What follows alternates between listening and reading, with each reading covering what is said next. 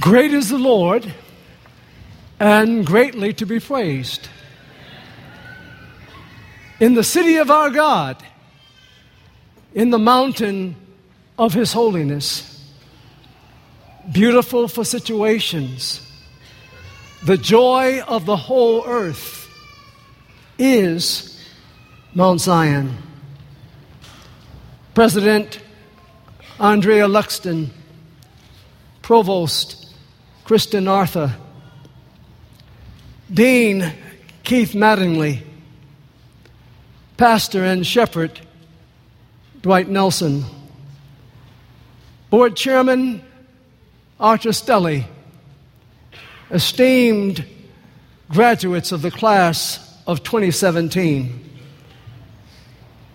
proud family and friends, and the membership of one of the greatest churches on the planet, the Pioneer Memorial Seventh-day Adventist Church. I greet you warmly this graduation Sabbath as my Father's children and as fellow members of the body of Jesus Christ. I also want to recognize the faculty of this august institution, my alma mater, but not just mine, for my parents invested over 20 years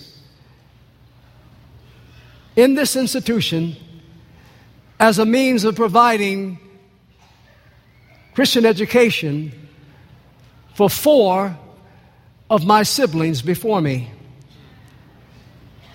My brother Harvey, who is deceased, Pastor Harvey Kibble. My brother Herman, Chaplain Herman Lawrence Kibble. My brother Harold, Pastor William Harold Kibble. My sister Marie, Dr. Marie Kibble Robinson, who was one of your former board members who is now deceased. And of course, yours truly.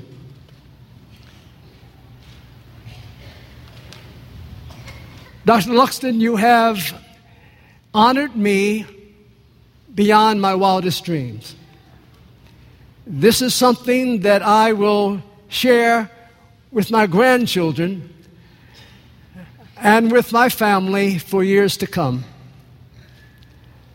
Benjamin Mays once said, Dr. Benjamin Mays once said, that an honor is simply a challenge to do better. And I promise you, as I have promised God, I've got to do better. I've got to do better. Now, there are 3 kinds of preachers, I am told. Those that you can listen to, those that you can't listen to, and those that you must listen to. And I trust and I pray that I will be the latter of the 3 this morning, because God has given me a special message for this class of 2017. So are you ready for some heavenly bread this morning? Amen. I thought I'd get a little more out of the younger generation than I did out of the, but that's all right. Our sermonic text is taken from Paul's letter to the church at Rome, Romans chapter 12 and verses 1 and 2. It says succinctly, I beseech you, therefore, brethren, by the mercies of God, that you present your bodies a living sacrifice, holy, acceptable to God, which is your reasonable service. And do not be conformed to the world, to this world, but be ye transformed by the renewing of your mind, that you may prove what is that good and acceptable and perfect will of God. So I've given title to this text. I want to talk to you on the subject, so what now? So what now? But before I speak with you, please join me as we talk with God. Gracious God, my Heavenly Father, as I stand this morning before these, your worshipers, I earnestly request your divine presence. Take these hallowed moments and resurrect and reconstruct their lives. Introduce yourselves to some and remind others that you are our Maker and Redeemer, and in fact, the one from whom all blessings flow. Holy God, feed us, instruct us, inspire us, and then empower us. Rescue the perishing, give hope to the dying, and when we leave here today,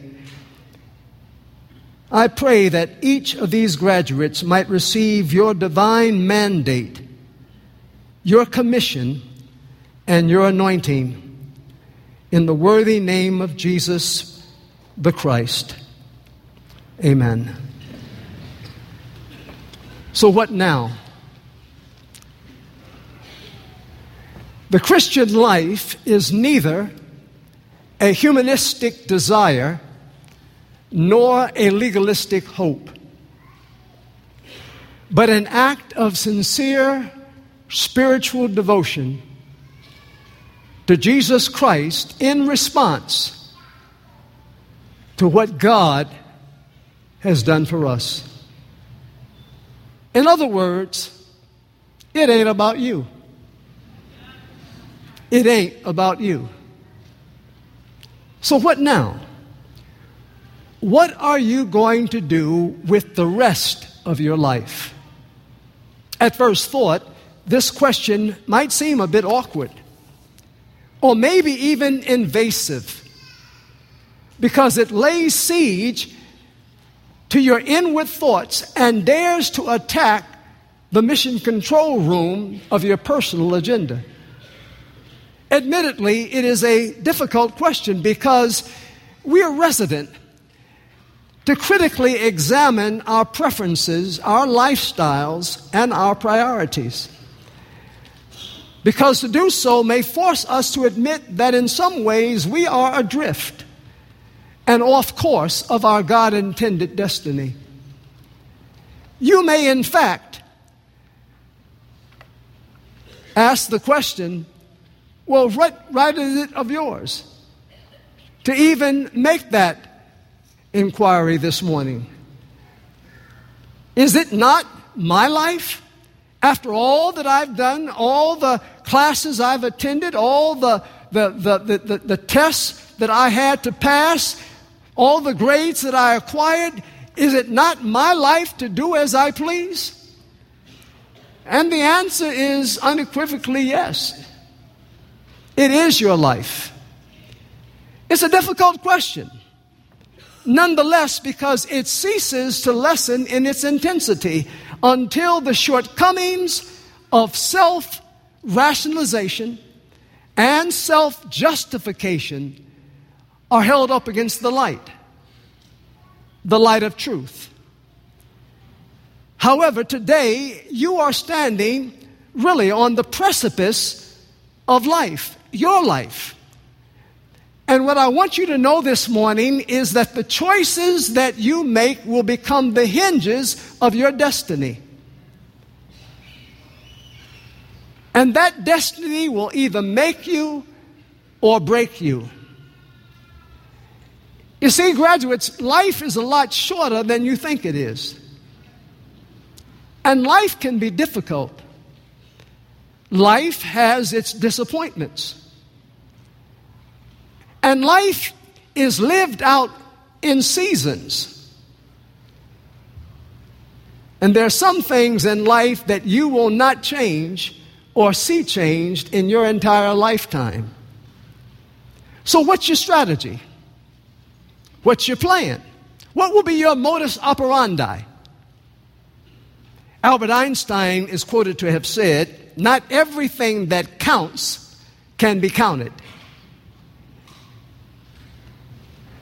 And there are things that can be counted that don't count. Did you get that? At the turn of the century, there was a man up in Westfield, Massachusetts, who made the best buggy whips in the world.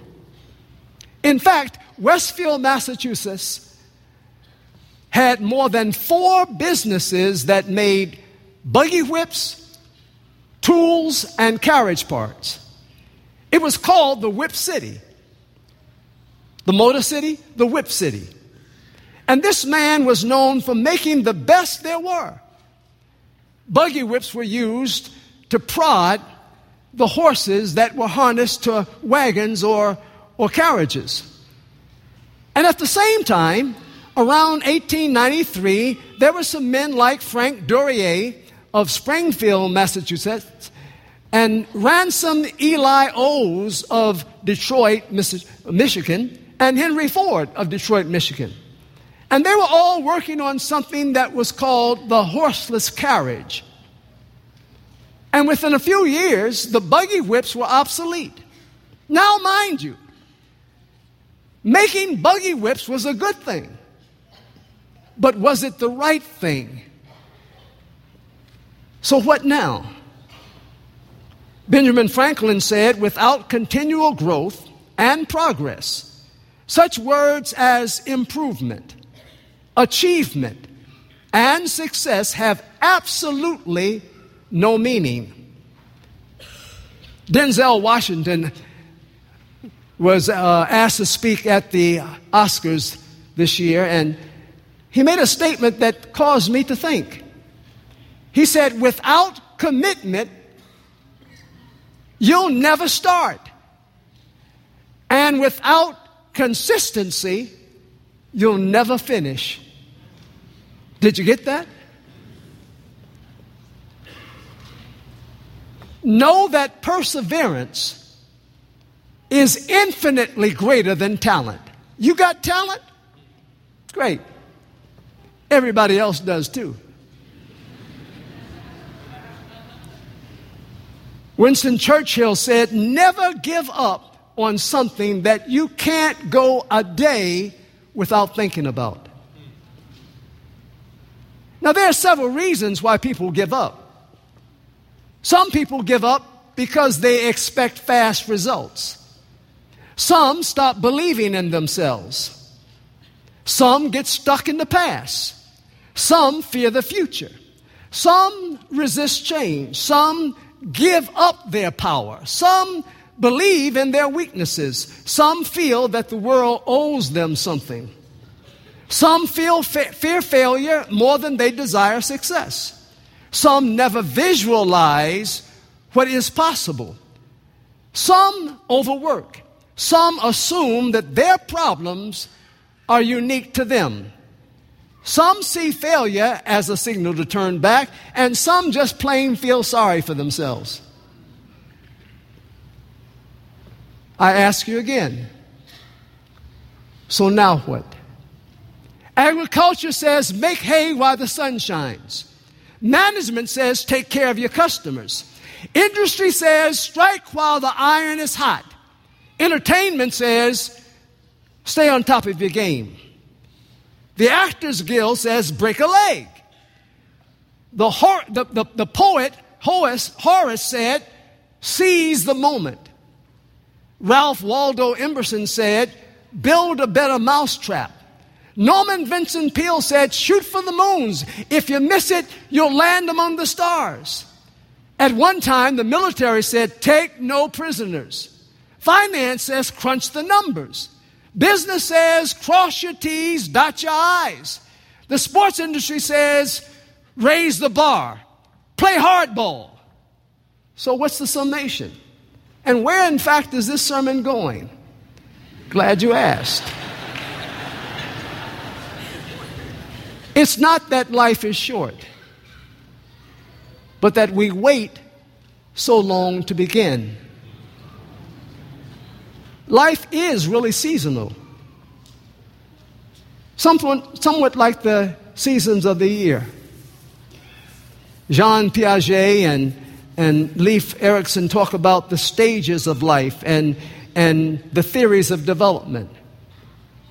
Infancy, early childhood, play age, school age, adolescence, early adulthood, old age. And most of you are somewhere between the 6th and the 7th developmental stage. So what now? Glad you asked. Whenever you are reading or studying the Apostle Paul, you should remember that the first half of his letters are always about doctrine. He's teaching doctrine, or he's trying to argue doctrine. And the second half is always the application. Doctrine first, then application. Having completed both the teaching of the doctrine and the practical application, he seeks now to take his hearers there in Rome to the next level, to the apogee, to the principium. For the ancient people of Israel, it was always self-evident to them. It was clear as the nose on their face that faith and theology had to be lived out and expressed in your daily living. In other words, it wasn't just something that you preached about or that you taught or you extrapolated. It had to be something that was living, because when God speaks, something always happens. God does not just speak and then nothing. When God speaks, something happens. So they expected that after hearing a message, that they had to do something. They had to bring it up. They had to experience it. Men and brethren, what shall we do? Sermons don't have an appeal. Sermons are an appeal. You don't add an appeal to the sermon. The whole sermon is an appeal. God is trying to get you to do something. Jesus was trying to get his disciples and his hearers and the Old Testament prophets. They were always trying to bring you back to where God wanted you to be. Listen to the preacher. I therefore urge you, brothers and sisters, in view of God's mercies, to offer your bodies as living sacrifices that are holy and pleasing to God. This is your reasonable service. This is the reasonable way for you to worship. Worship is not what we're doing now. This is only the tip of the iceberg. Worship is what happens when you leave church, not when you come to church. Worship is about service.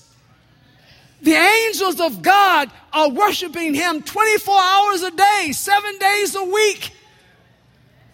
It's not only when you have your holy habit on, it's when you have on your coveralls and you have on your uniform. Don't be conformed to this world, but be ye continually transformed by the renewing of your minds, so that you may be able to determine what God's will is, what is proper and what is pleasing and what is perfect. I'm going somewhere. This is not an invitation. It's not even a request. There's something more here. Paul is summoning us in this passage. I beseech you, I urge you, I entreat you, I'm begging you, I'm pleading. This is a powerful appeal. In view of, in regard, in consideration. You and I have no conceivable idea of the sacrifice that God made for this proposal to even be offered. You can't imagine how indebted we were to God. Our debt was huge. It was immeasurable. It was immense. It was incalculable. It was inestimable. You can't conceive it. You can't contain it. We had no capacity to pay the debt. We were bankrupt. We were broke. Racially, we were segregated. Nationally, we were alienated. Economically, we were misappropriated. Physically, we were malnourished. Geographically, we were beyond reach. Biologically, we were sick. Physiologically, we were beyond reason. Corporately, we were disenfranchised. Psychologically, we were emotionally disturbed. Theologically, we were in spiritual darkness. Musically, we were out of tune. Morally, we were out of control. Socially, we were dysfunctional. And spiritually, we were just plain dead. As the old Baptist preacher used to say, when I think of the goodness of Jesus and all he's done for me, my soul shouts out, hallelujah, for saving a poor sinner like me. Are you getting this? By the mercies of God, his compassion, his kindness, his forbearance, his generosity. I shared this morning, this is not in my notes, I was on Highway 10 on my regular commute from Pine Forge, Pennsylvania to Washington, D.C. while I was president of the Allegheny East Conference. I love to drive through the Amish country, and I would be driving, talking to the Lord. And one day I was telling him about my sons, my boys. And I kept telling him, I can't get them to do right. I cannot get these guys to do right. I'm the president of the conference. I'm an ordained minister. I can't get them to do right. I pulled over beside a barn. Tears are coming down my eyes. And God says, I don't know what you're so worried about. I said, did you just hear what I said? I can't get them to do right. He said, I can't get you to do right.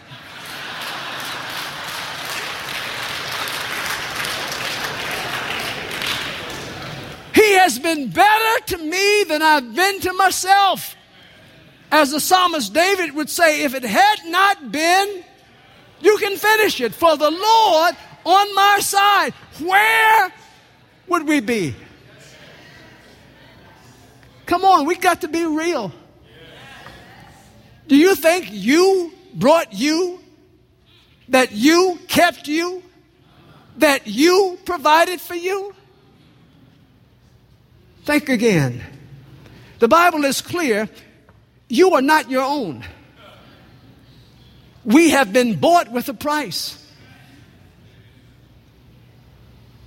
The slaves used to sing, how I got over, how I got over. My soul looks back in wonder how I got over. They weren't just talking about salvation. They were talking about getting out of slavery. Underground Railroad.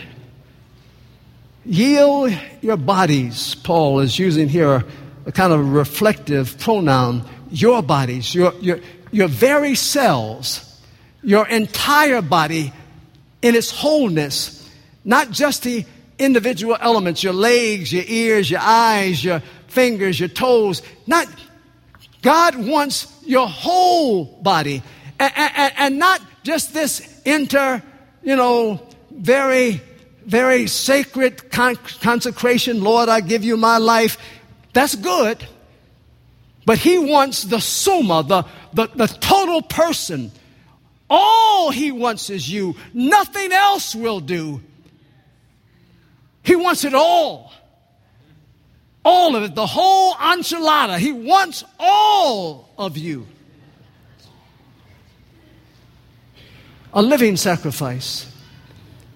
Paul's argument here is that this is the appropriate response for us to make in view of the sacrifice that Christ has made on our behalf. A sacrifice is something that is offered or something that is presented to another, and in this case, to God, the sovereign God. And we are both the offerer and the offered. Did you get that? We are the offerer and the offered. And we should take special notice in the fact that it says a living sacrifice. What kind of sacrifice? Now, a major focal point of Adventist theology is found in the Old Testament sanctuary system, as it represents the ministry of Christ in the heavenly sanctuary. But when you read those accounts in the Old Testament, you can't overlook the fact that with each animal sacrifice, each lamb, each oxen, each goat, each dove, whether it was brought or purchased at the temple, prefigured Jesus Christ, the Lamb of God. And the animal victims were always alive when they were offered. Now, I know all of you are ready to die for Christ. It's too late. Christ took the death. You don't have to die. You've got to do something harder. You've got to live for Him. It would be fine if you would just croak and you say, well, Lord, I gave you my life. It's over. No, you've got to live for Him. The sacrifice of death has already been made. Jesus gave His life to provide that atoning sacrifice. He took the punishment that we deserved. He paid the debt.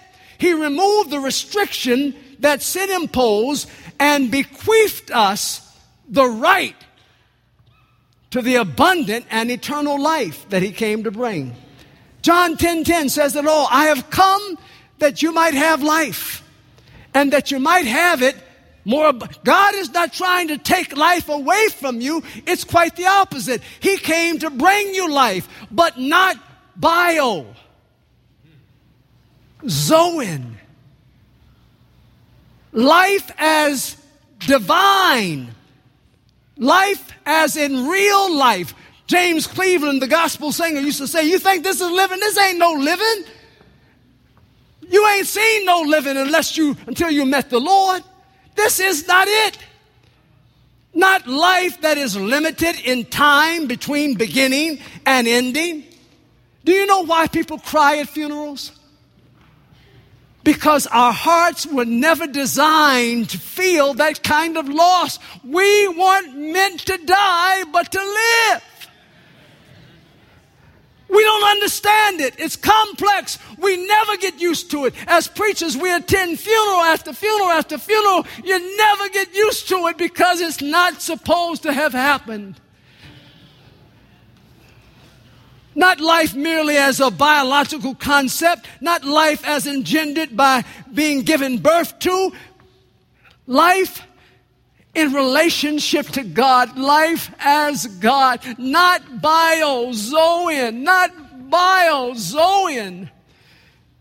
And this is the context of the offering we make to God. It is not an offering that we make for our sins to bring us in favor with God. We're already in favor with God through our confession and our repentance. We're not second-class citizens in the eyes of God. We're not stepchildren. We have all been fully adopted into the family of God. Turn to your neighbor and say, I've been adopted. Beloved, now, John says, are we the sons and daughters of God? It does not yet appear what we shall be, but we know now are we, not then, now. In other words, after the exchange takes place, the sacrifice becomes holy in that it belongs to God. You and I are holy. Holy is a byproduct of belonging to God. This church is holy. It's God's house. The Bible is holy. It's His book. The tithe is holy. It's His money. This day is holy. It's God's Sabbath. And you and I are holy if we are God's people. God often said, Israel, my holy people, Israel? Those stubborn, stiff-necked, hard-hearted, Israel, my holy. He didn't say my perfect people. Holiness and perfection are not synonymous. Holiness is an attribute of belonging to God. which is your reasonable service, your spiritual worship, your true and proper worship. This continuous offering of the whole selves is the truest and most manifestation and display of worship that there is. The true worshiper, which desires to embrace the whole of the Christian life, worships every day. A Christian life is always and inevitably a serving of masters. Shirley Caesar, another gospel singer, says you got to serve somebody. You got to serve somebody. You are going to serve somebody. And if I were you, I'd make up my mind today to come over to the Lord's side. It may be the devil, it may be the Lord, but you are going to serve somebody. It is either serving God and His righteousness, which ends up in eternal life, or it's a service of sin that ends up in eternal death. And that's the struggle, isn't it? Against the tyranny of sin. Because tyranny is that takeover. See, God, He offers, He invites, He cajoles, but the devil just comes in and he just takes over. And he just destroys. He doesn't care about you. He didn't care about your virtue. He didn't care about anything. And if you let him, he'll just rob you and leave you blind and naked. This is not a cakewalk. It's not a sentimental journey. It's a battle, and it's the battle that Christians live as long as we're on this side of eternity. And this was the tension that Paul was talking about when he said, although I want to do good, evil is right here with me. For in my inner being, I delight in God's law, but I see another law at work in me. I love God's law with all my heart. I really do. But there's another power. Say another power. Within me that is at war with my mind. It's all in here. It's in my mind. This power makes me a slave to sin. But then Paul comes to a point where he breaks with that oh me, that woe me. And he says, but thanks be to God. Well, what happened, Paul? I just realized what the Christ event has done. It has shifted my entire perspective. I'm not a loser. I'm really a winner. I'm not a victim, I'm a victor.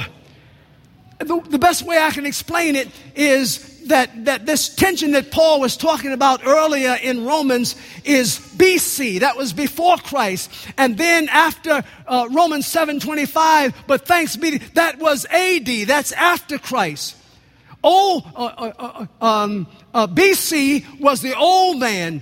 AD was the new man. And because of that, Paul had to stop in the writing of his letter and have a praise moment. Thanks God. I mean, he was all entrenched with this tension. But all of a sudden, sometimes when I'm preparing a sermon, I have a praise moment, just right there by myself. You can have a praise moment. Sometimes I have to pull over the car. I don't want to wreck the car, but I'm having a praise moment. I don't care what they think. They don't know the God that I know. Be not conformed. Don't fashion. Don't copy. Don't allow yourself to be shaped by this world. When you allow yourself to be conformed to this world, what takes place is not just disguising who and whose you are. It is actually an inward corruption. It's an inward corruption. You're better than that. But be ye transformed. How is that supposed to happen, Paul? You talk about all of these things. How, Paul? How? By the renewing of your minds. By changing the way you think. Out of the heart of the issues of life. Change the way you think. You'll change the way you live. Turn your eyes upon Jesus, we used to say. Look full in His wonderful face. And the things of this world just won't matter. There are two competing models, the pattern of the world and God's will. And Paul is unequivocally and decidedly urging us not to shape our lives according to anti-Christian culture. Paul, this great loving pastor, evangelist, persistent yet patient, courageous yet humble, uncompromising but yielding, ethical yet forgiving. He's speaking now in fatherly tones with apostolic authority as he couches his admonishments upon the mercies of God. And to all you graduates that are here today, you're the promise of our future. We have shared with you the keys of the kingdom. We have passed on to you our rich heritage and the great commission given to us by God. You are the heirlooms, our sons and daughters. In the words of the Apostle James of Jude, keep yourselves in love with God. Attend church faithfully. This is the how part. Attend church. Forsaking not the assembly. Attend church. Get up, go to church. I don't like the preacher. You're not there because of the preacher. You're there because of your relationship with God. I don't like the music. Then bring a song in your heart. Go to church.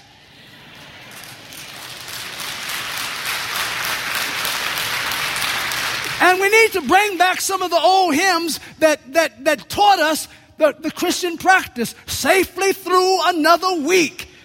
That's reminding me, I didn't get through this week by myself. Read God's word daily. The entrance of God's word. Do you know what I discovered?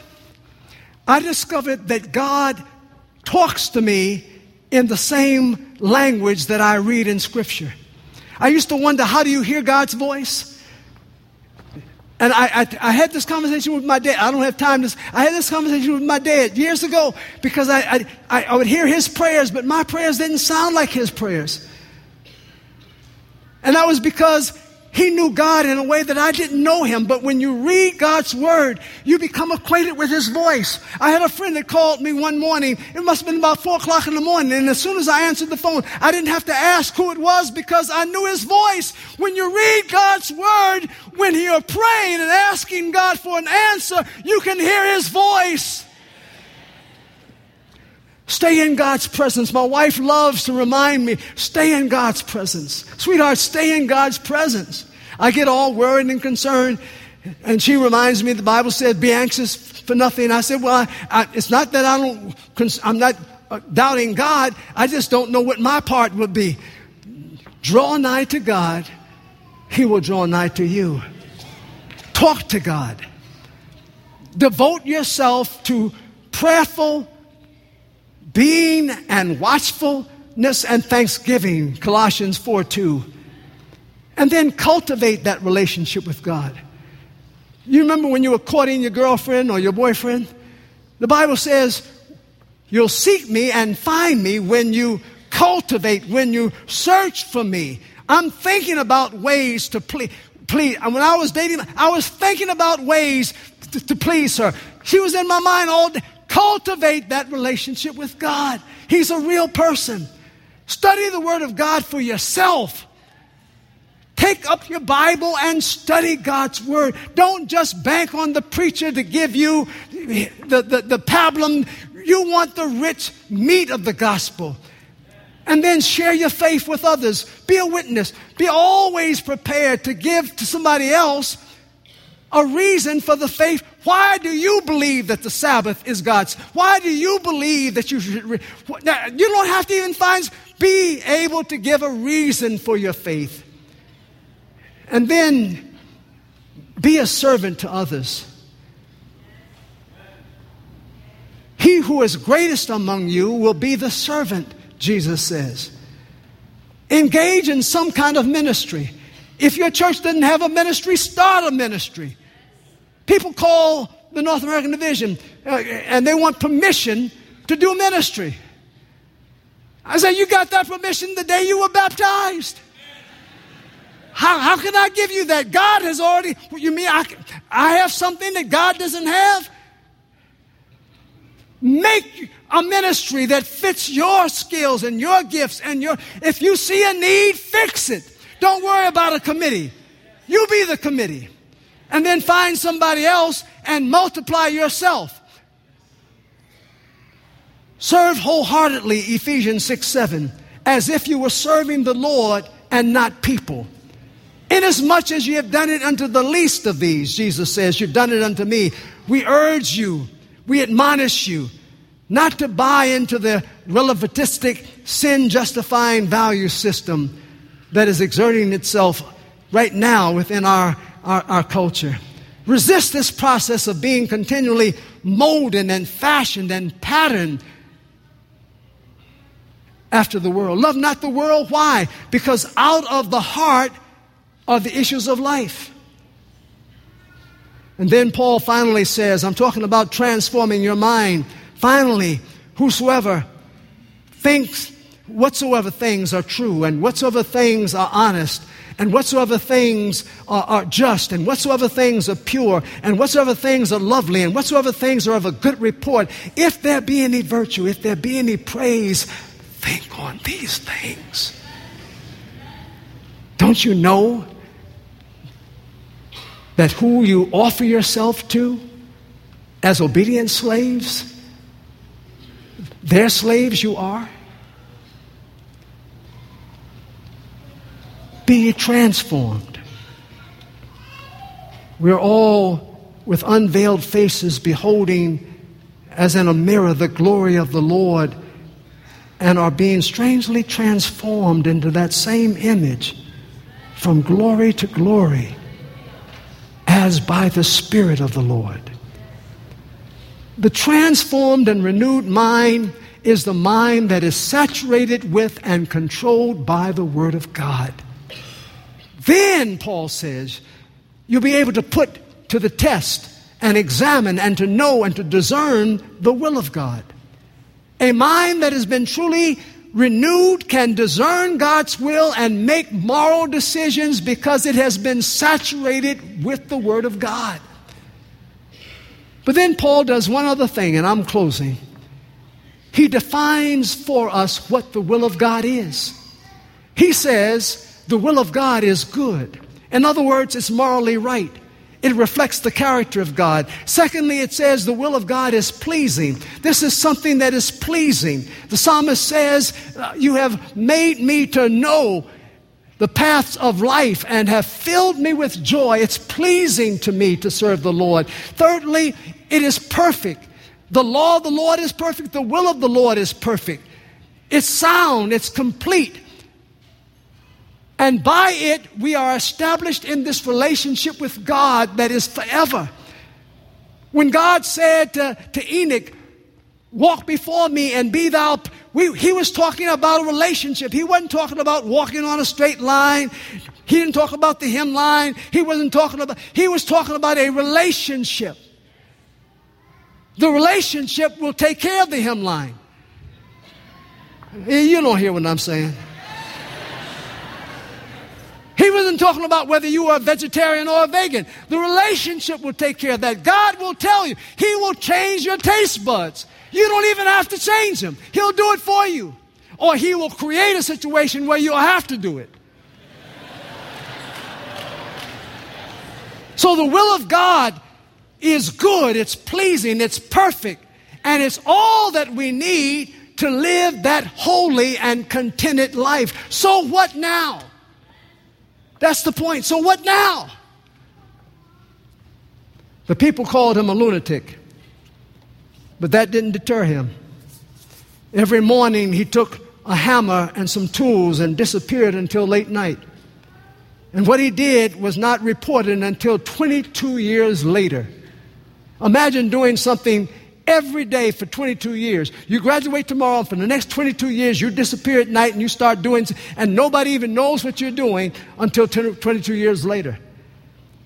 In 1960, Dashrath Manji lived in a small village in Gaylor, near Gaya, Bihar, with his lovely wife, Faguni Devi.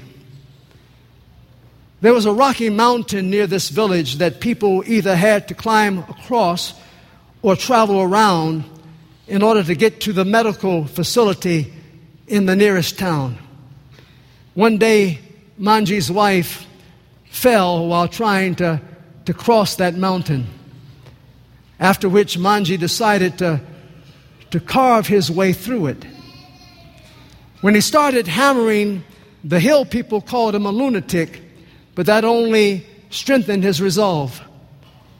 And after 22 years of back-breaking labor, Manji carved a path 360 feet long, 25 feet deep, and 30 feet wide. Manji died in 2007. But 52 years after he started breaking the mountain, 30 years after he finished carving a path through the mountain, and 4 years after his death, the government finally came around and made a metalled road to Genlore. In 1959, his wife Faguni Devi died because no medical services were available. That's why he decided to break the mountain. Tomorrow marks the completion of your education and the commencement of the day after. Your life is about to enter a brand new chapter. God created you and has been forming you and molding you. He didn't do that so that you can fit in with the rest of society. That's not what this is about. You are a royal lineage. You are children of promise. God redeemed you, and He has called you by. Tomorrow when you come across this plaque, they're going to call your name. God called your name before you were born. He called you by name. He knows you. You're not just graduating from a Christian institution. You are Christian graduates. Don't let the world squeeze you into its mold. Sinfulness is not acceptable. Not acceptable.